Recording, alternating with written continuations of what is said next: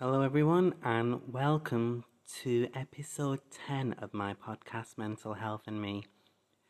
This will be the last episode of the season, as I will be taking 3 months off, which will be when season 2 starts. And the first episode of that will be absolutely huge. And I have been working on that episode for a long time, for months and months, so be prepared for that. I have learned a lot and I am looking to get back into education to study some sort of advanced mental health course. You would probably be really surprised just how long it takes to make a 15-minute episode. Unfortunately, with things in the world getting back to normal, I am constantly busy with 2 jobs, and I believe that the quality of my episodes is suffering and dropping because of this, as it can be quite tiring and also a lot to take in when researching mental health. This episode is titled, It's Okay to Feel Down Sometimes. So, a recap for this season. On my last episode, I talked about controlling emotions and how negative emotions can consume you and have years and maybe even lifetime effects that can be very detrimental to your health. Previously, I've talked about loneliness and how it can double your chances of dementia and increase the chances of death by 14%. It can increase the risk of heart disease by 29%, and it increases the risk of having a stroke by up to 32%. I've also spoken about rejection and how a lot of people are functioning below their potential simply because they feel afraid to be rejected, and how the same areas of the brain become activated when you get rejected, just as you do when you experience physical pain. But also how rejection can be a strongest development tool, and how so many successful people got rejected before they became hugely successful and influential. I have also previously talked about how a lot of people suffer from poor mental health and not even realise it. That one person every 40 seconds dies from suicide.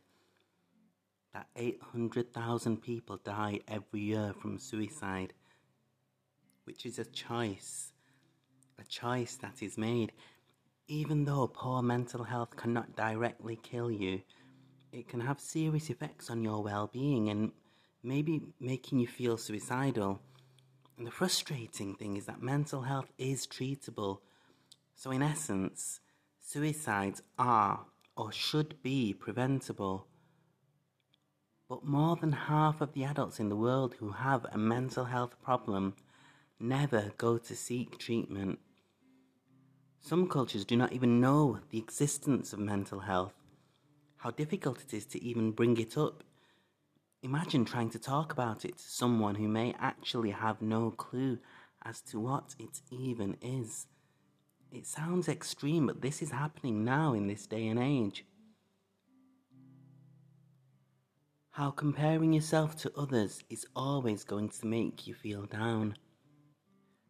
People sometimes may think that because they have more, that they are more, that there is a minimalism movement where people are getting rid of their possessions and are choosing to live in a more simplistic way to reduce their stress.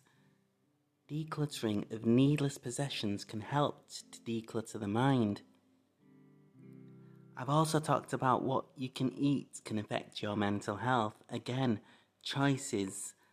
How one of the most overlooked causes of poor mental health is nutrition. How depression can drop up to 40% with the right foods. I know I keep saying that because it is almost unbelievable, but yet it is a fact.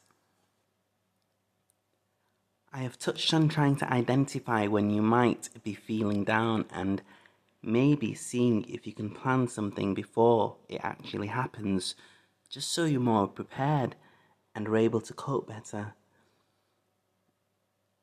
More details are on each episode that I have done, obviously more in depth if you haven't heard them already. All these things that may help you, that can help you. It is difficult to change your lifestyle. It is difficult to change your mindset. I know this. I find it difficult myself. Sometimes I feel the more all of these things that you can do, if it was known about people more and talked about more, there wouldn't be so many people struggling.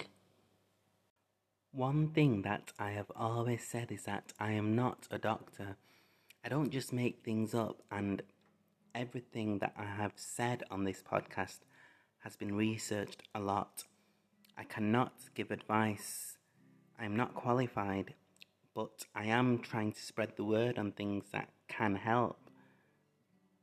I do not want to sound patronizing, and for that reason, that was why I chose to do this podcast, because I listened to a lot before I started and I just felt like I couldn't connect with them. And I thought, if I can't connect with them, then maybe there are other people who can't. I see people every day post pictures and things on mental health. Do this and do that and you may feel better and things will be okay.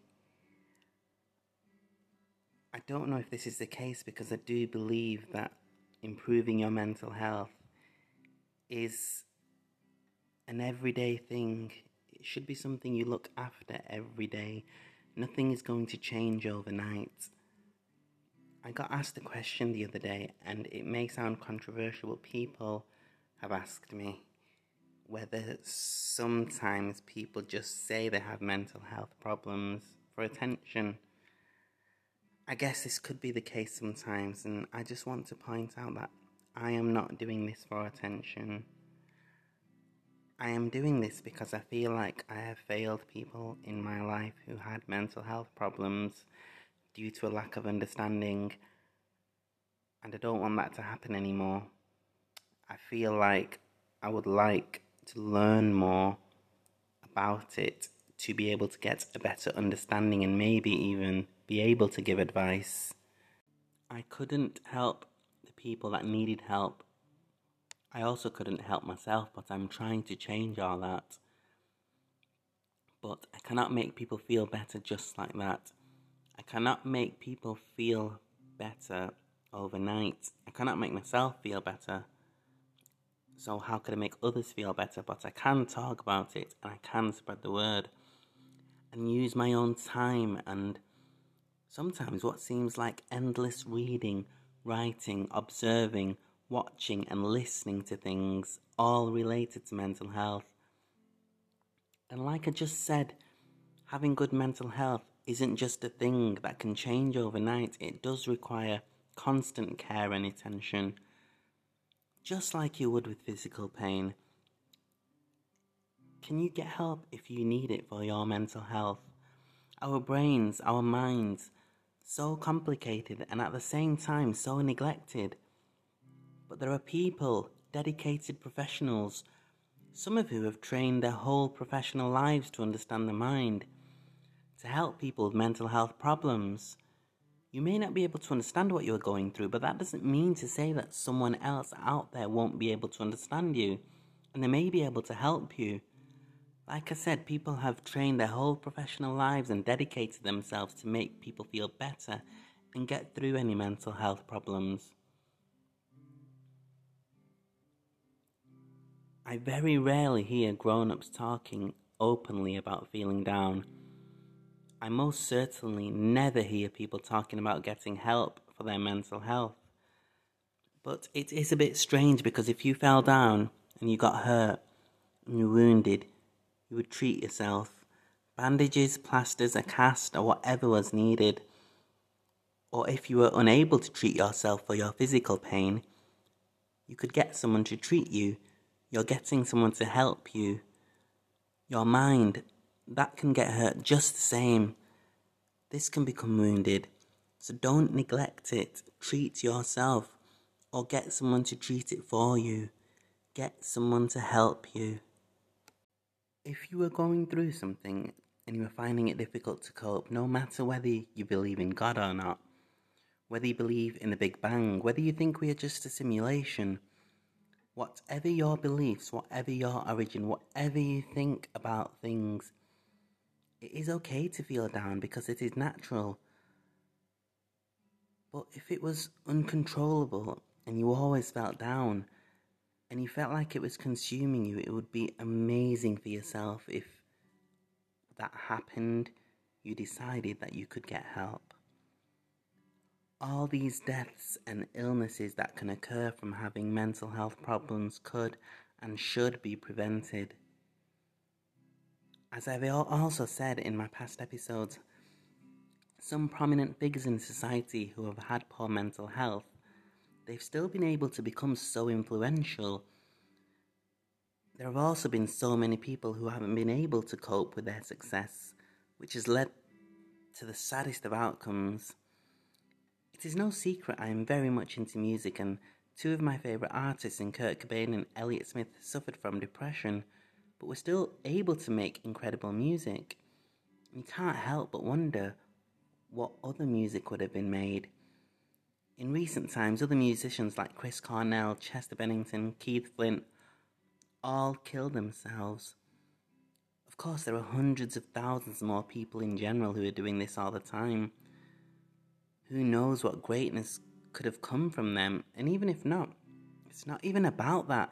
Just the fact that so many people are choosing to end their lives is absolutely tragic.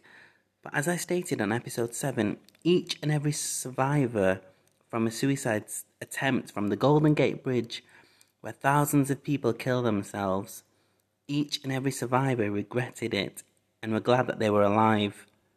Like I said, it is okay to feel down. It is okay to be sad. Some of the most beautiful things in the world, music, art, etc., all come from sadness. But if you are feeling like you are sad or down all the time, or it is uncontrollable, then it is okay to get help. In fact, getting help is an amazing thing to do. I am now done with season 1. I will be back in 3 months' time. Thank you so much for everyone who has supported me and has listened. I know this isn't everyone's cup of tea, and maybe there are some people who don't even like this, but I am trying to do a good thing, and I really want change, and I will leave you with 2 things.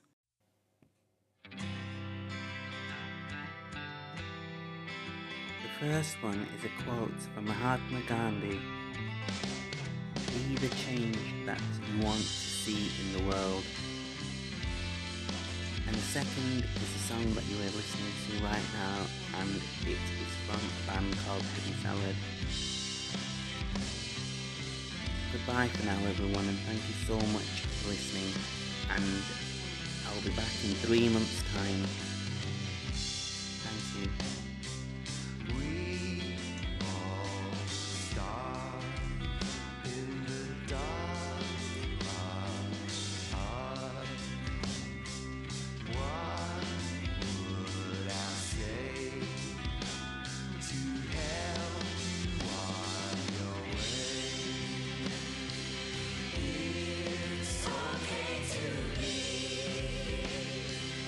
Just what you will be.